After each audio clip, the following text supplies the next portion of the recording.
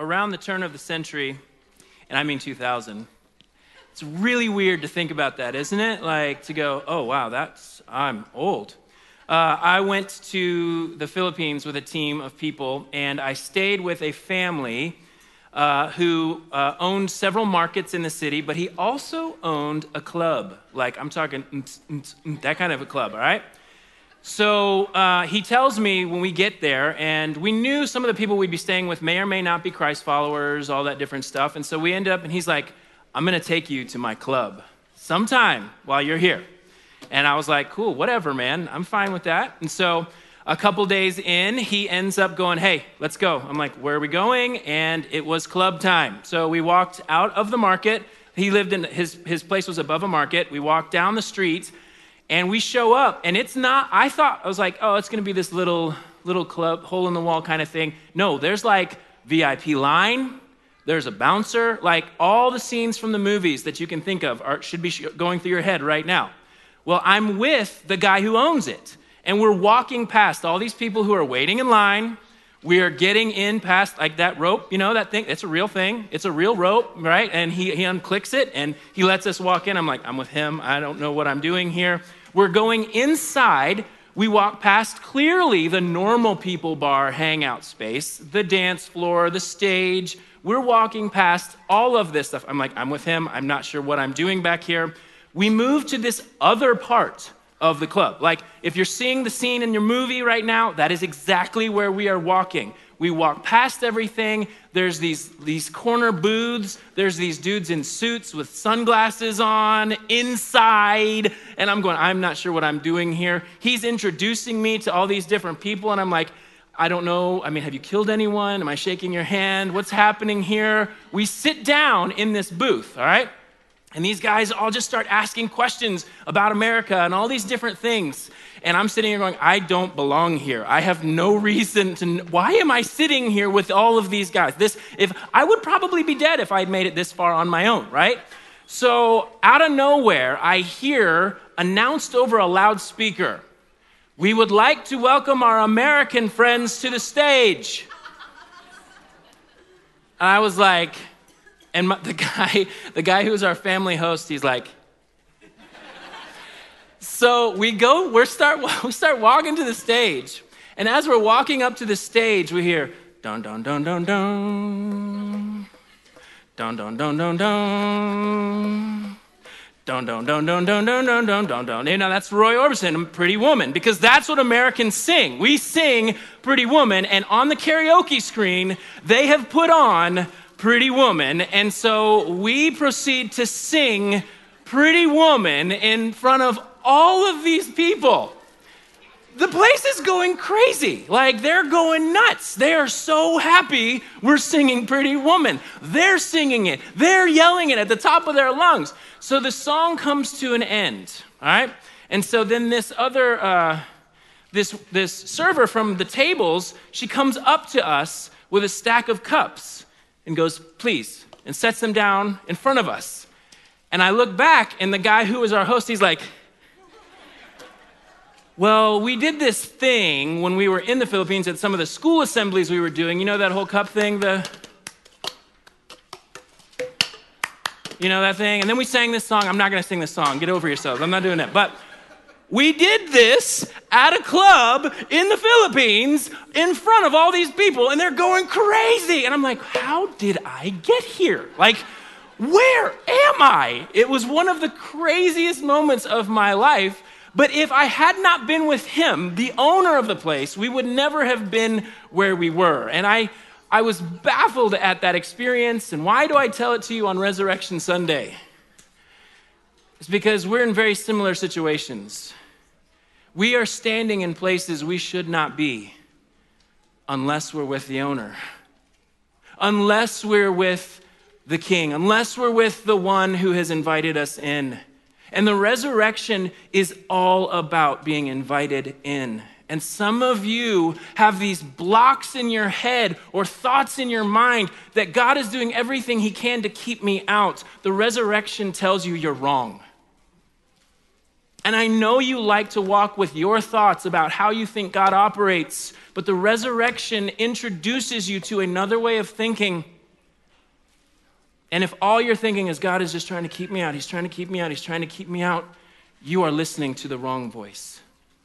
This morning, the believer's excitement over the resurrection is not because of family meals and candy and eggs and chocolate and fancy clothes. And yes, there will be a Jason tax, children. If there's Reese's in your hands, you will have to give me a portion on your way out. But still, we get excited about the resurrection because we have been let in when God had every reason to keep us out. Do you understand that? Do you understand if anyone had a reason to keep anyone out, God had every reason.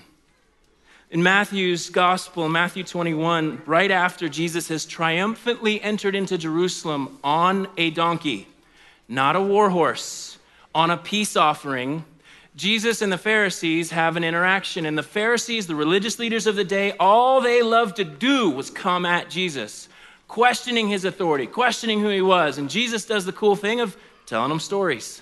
I love that, when you're in a disagreement with someone, just tell them a story. Just come up with one. Jesus' tactic is perfect in this moment. He tells the story of a landowner who builds a vineyard. He sets apart a wall around it. He puts a grape press in there, and he builds a watchtower. And then it says that he leases the land to some farmers and leaves. Goes out of town, right? Well, the harvest comes, and so he, as the landowner, sends some of his servants to go and collect his portion of the grapes. And these tenant farmers, it escalates so quickly. They attack one, they stone another, and they kill one. I'm like, seriously? Nobody was like, should we discuss this first with anyone? Should we talk about how we're going to handle this? But they end up attacking one of the servants, stoning one of them, and killing one. Not just once, but twice. The owner of the land is like, I'm going to collect my portion of what I've set aside. Like, it's mine. And the tenants are like, well, let's just take them out and we won't give him his portion. Instead of sending more and more servants, the landowner says, well, I'll send my son. Surely they won't destroy my son. Surely they'll treat him differently. And you know what these turkeys do? They look at each other and they're like, hey, look, here comes the landowner's son. We kill him, we get everything out free, right? Like there's no one to inherit it, it'll be ours. So they do just that. They take the son, take him outside the vineyard, and they kill him. And Jesus says, then the landowner returns. And he poses a question to the Pharisees. He says, what do you think that landowner's gonna do to those farmers? And the Pharisees are like, well, surely he better slaughter them and start over again. Give it to a new people who will give him his share. The story ends there. The religious leaders get really angry because they know Jesus is talking about them. And one of the things that's hilarious to me in this whole moment is they admit, we know he's talking about us. I can't stand that he's saying we're the farmers that would kill the owner's son. Let's kill Jesus. Like nobody was like, oh yeah, I hear it now. I hear it. I hear it now, right? Nobody does that. But you hear their response. The religious leaders, I tell you this story on a great day of celebration because the very thing that Jesus described about the vineyard happened. Yet there was a very different result for you and for me. If you're reading through the Gospels in Matthew, Mark, and Luke, they describe in very few words. If you're just glossing over it, if you're just kind of flying through the Gospels, you may even miss it. But as Jesus is taking his last breath on the cross, there's a description of a curtain being torn in two. Mark 15 has it, Luke 23 has it. Very simple phrasing, and the veil of the temple was torn in two from top to bottom. And then it goes on to describing, earth-shattering earthquakes and rocks splitting open and tombs opening up. And so if you're just glossing over things, if you're kind of, you may have even missed it. You've been like, earthquakes, rocks shaking, graves opening up, that's incredible. Truly, the most incredible moment is those few words, Matthew 27. Then Jesus shouted again, and he released his spirit. At that moment, the curtain in the sanctuary of the temple was torn in two, from top to bottom. The earth shook, rocks split apart. You'll be like, oh, earthquake, that's amazing. Rocks splitting in half, I know how hard that is. Nobody's really focusing in on a temple curtain being torn in two. We should. What is God doing as the veil tears? Was he, I like to think that he might have been, was he ripping up a contract? Was he like, oh, you guys have done it now. This is over. I gave you a chance. You're finished. You're done. I'm finished with you all. You did this, you're done. I'm done. This is my way of saying I'm out. Good luck doing your thing, but I'm done. That's what it could have meant. And maybe some of you, maybe you think that's how God deals with you. You had your shot. You've blown it. You've had every attempt to do things right, but you just don't. So I'm out. I'm finished. You had your chance. You killed my son, right? Some of you may think you've had your chance and it's done. The temple in Jerusalem was the center of Jewish religious life. It was where animal sacrifices took place, and it was where worship according to the law of Moses took place. The scripture, both the Old Testament and the New Testament, describe a giant veil separating the Holy of Holies, where God's presence on earth rested, from everything else. If you were to mention the curtain in Jerusalem, everybody knew what you were talking about. They knew you weren't talking about grandma's curtains, floral arrangements hanging in a window. They knew if you were saying the curtain, they immediately thought separation. They knew what you were speaking of. The building of the temple was a clear picture that humankind was separated by sin and brokenness from a holy God. And once a year, just once, the high priest, the one who was set apart, would stand before this temple veil and pray to God that he had done everything that he was supposed to not be struck dead to enter in. They put bells on his feet so that they could hear if he was still alive in there or not. Like, that's how intense this was. Once a year, this priest would go in through this curtain. Now, this curtain, I don't want you to think like, even just like a stage curtain or that, it was thicker than that. There are some who would suggest historical records would say that this temple curtain was 60 feet tall by 30 feet wide by 4 inches thick.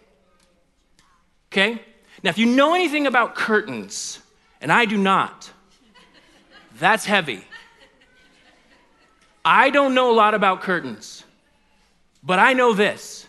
If I want to show my wife how strong I am, I have to cut a little slip. If you're going to tear your shirt, you got to get it started with a little razor, right? Because I'm so weak, I can't tear a t-shirt from a collar with a regular shirt. A 4-inch thick curtain. Now, there are stories and legends about this curtain that would suggest that if God himself didn't move this curtain, this priest wasn't getting in. This is, again, not grandma's curtains, not your curtain, not your blackout curtain that you have in your room that keeps out the sun. This is a curtain of all curtains. And it is separating God from people. Knowing that these dimensions, no matter what you can think, no human could begin to rip this in half. But that at Christ's death, this veil is torn. You and I can see that Christ laying down his own life, not taking ours, Christ pouring out his blood, not asking or demanding ours, was enough once and for all. I am not, and I tell you this, I am not a conspiracy theorist. Some of y'all post some crazy conspiracy stuff on your Facebook pages, but I am not one, except for when it comes to technology, right? Like, I'm the guy who says, I bet that antivirus software program came out with the viruses that they say they alone can fix, right? Like, am I alone here? I don't think I am. I think many of you are probably like, yeah, that makes sense. Good job. That's a good observation. But when it comes to my phone, I have been paranoid that Apple has a scheme set aside to automatically update our phones to make them not work. So I was up one night Googling, does Apple mess with everybody's phones? All right? And one thing led to another, and I came across the phrase planned obsolescence. Have you ever heard of this phrase? I mean, it's interesting, okay? Planned obsolescence. I'll explain it to you like I'm 5, because I need to know how it's explained to as a 5-year-old. The everlasting gobstopper cannot happen for a candy company. Do you know why? Because if it lasts forever, you won't go back to them and buy more candy, right? Businesses have this thing where they intentionally make sure that whatever you purchased from them has an end life, so you have to come back to them, right? I hate this. I hate it. I'm like, this should last forever. But it's a good sign that things are failing and breaking down, and so you can see it as a pointer to life and all that stuff. But the fact that companies go, we have to plan so that people will come back over and over and over. The truth is, God's lesson with Israel, with the Old Testament and the sacrifices, it set in them a pattern of over and over and over. And this one's not going to last. You're going to have to come back again and sacrifice and worship in this way. And it's going to clear the way. And your sins will be forgiven and you'll be restored. And you're going to have to keep coming back, keep coming back, keep coming back. And he did all this. So at just the right time, he could send Jesus to be our once and for all, it is finished sacrifice. Christ died so that we can live once and for all. There is no more plan. There is no more, hey, you're going to have to come back and do this over and over and over, even coming to church on Sundays over. No, that's not what he did. It's once and for all. It is a finished work. Christ has let us in.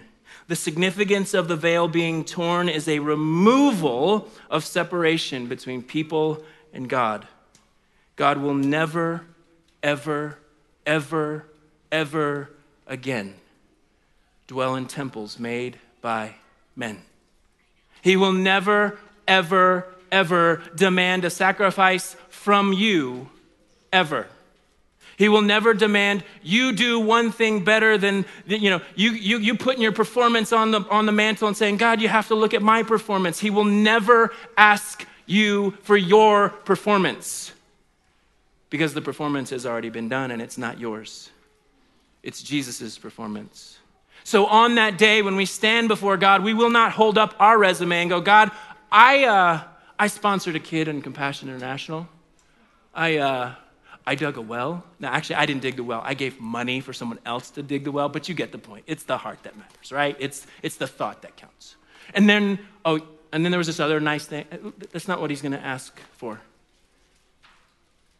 He will either see his son's reflection covering you, or he won't. It is by faith we have entered into this relationship with a holy God. The temple veil being torn, the temple system is destroyed. Like if the temple veil, and we were just talking about it during prayer, like somebody was like, you know what? I bet there were seamstresses on the scene to try and start sewing that veil back together, right? Like they probably were like, oh no, veil's been torn. We should probably panic and we should probably sew this back because then the people are going to be like, oh no, what do we do? Can we go in? I don't. Let's sew it back like nothing is wrong. And if the veil being torn wasn't enough, the temple is destroyed completely in AD 70. God is done with those systems. He's not reinforcing keeping us out. He's reinforcing he's let us in. This is the power of a torn veil. Hebrews 10 says this, and so, dear brothers and sisters, we can boldly enter heaven's most holy place because of the blood of Jesus. By his death, Jesus opened a new and life-giving way through the curtain into the most holy place. There's that word, the curtain. Matthew, Luke, and John all record a stone that sat in front of the tomb, where Jesus' body was supposed to be laying, as Miss Becca said. What the women expected to find that day, they did not. I love Mark's account. Listen to the words in Mark 16. Very early on Sunday morning, just at sunrise, they went to the tomb. On the way, they were asking each other, "Who will roll away the stone for us from the entrance of the tomb?" You can hear what they expected to find. But as they arrived, they looked up and saw that the stone, which was very large, had already been rolled aside. Again, a torn veil, a moved stone. Why does this matter? Because rather than God showing us over and over again that he's keeping us out, which is our opinion, it is a self-destructive, completely destroying view of God that we will walk with if we avoid the truth, if we avoid the scripture, if we avoid Jesus' words. God has shown us over and over that he has let us in. Because the veil is torn and we can now live in his presence, the stone had to be rolled away. Do you know why? Because if God is saying there is nothing that can separate us, death is that final barrier. The veil is torn, so the stone has to roll. Romans 8 says, neither life nor death can ever separate us from the love of God in Christ Jesus. The veil is torn, the stone has to roll. Every barrier has been removed. The stone rolling away announces that Jesus said forgiveness of sin is possible, and they weren't just words, they were true. Everything he said, every promise he made, every work he did was backed up by the power of God. And like Peter, you and I, we're left to wonder, could this be true? You and I have been let in on something by the stone being rolled away. Luke chapter 24, however, Peter jumps up as the women have expressed, Jesus' body's not in there. We don't know where he is. And all the disciples are like, hooey. And Peter's like, whoop. He goes for a run. He ran to the tomb to look. Stooping, he peered in and saw the empty linen wrappings. Then he went home again, wondering what had happened. I have no clue where you stand right now in your view of Jesus, of who God is, but I have been praying that you will go home and you will wonder about what happened. I have been praying this week that you will not be able to sleep because your wonder of, is this true, is going to continue to stir. And I'm telling you why. Because if you are able to see that it is true, it changes everything. Everything you do, every way you speak, every way you live, love, engage. Why you even come to church changes because you believe the tomb is empty. As the band comes and we close our time this morning, if it was God's plan to close off access to him because Jesus was crucified, he would have left the stone in front of the tomb. Can't you see it? Can't you see Jesus sitting in there going, I am not going back out there. I am not going back out there. Father, if you're bringing me home, you're going to have to bring me through this thing carved out. I am not stepping back out there. You know what they did to me. You saw it. You saw what they did. If it was God's intention to reinforce the curtain, he would have reinforced it. He would have made it 8 inches thick, and he would have made it 80 feet wide, and he would have made it 100 feet wide. It would have been more impossible to get to him, but he didn't. And some of you all have to wrestle with that because you like to think there is still a barrier between you and God. So you're just going to walk as if there is. But if there's not, I beg you, as Peter looked in, peered in, and he went home and he wondered about this, that you will not let this wonder slip away.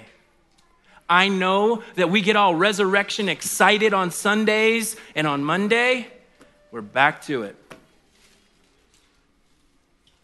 My Facebook feed gets lit up. My Instagram feed gets lit up with he is risen. And then tomorrow it's back to conspiracy theories and hate mongering, right? That's what we do. This cannot be true for just one day a year. If it changed everything, then it changes everything. That's the power of the resurrection. And my prayer has been this morning that you will not go home without wonder. Could this be true? God did not close us out. He welcomed us in. God planned this. God gave his life. A torn curtain and a rolled away stone means we have access through Jesus' work. Jesus said, I am the way, the truth, and the life, and no man comes to the Father except through me, right? He is that veil. The one the priests that they used to have to walk through to get into the presence of God, same thing. By faith, we have taken that promise on. How will I respond to seeing barriers removed that we could not remove on our own? We're concluding our miracles journey this last month. This resurrection miracle proves them all. This resurrection miracle proves that Jesus is able to forgive sin. He is able to conquer death, the thing we fear the most. He is able to destroy the works of the enemy, and he is able to save. We sang the song this morning, Jesus, you're worthy of your name. Do you know what Jesus means? The Lord saves. Every time you say his name, you actually express what he has done.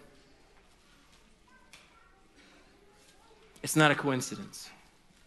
And my prayer is this morning, a torn veil and a moved stone, you will know that God is not doing his best to keep you out, but he's done everything to let you in. Father, I ask that in these moments, somehow by your Holy Spirit, you would help us see what is true. And I thank you for Paul's words that if the resurrection isn't true, we close up shop. But thank you, God, it is. Thank you that new life is possible.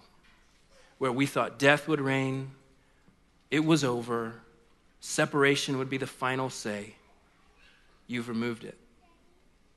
And it is through Christ's finished work on the cross, his resurrection and his eventual return. Lord, we get to wonder on that for the rest of our lives. And we get to rejoice in it for all eternity. We will give you all the praise. It's in your name we pray.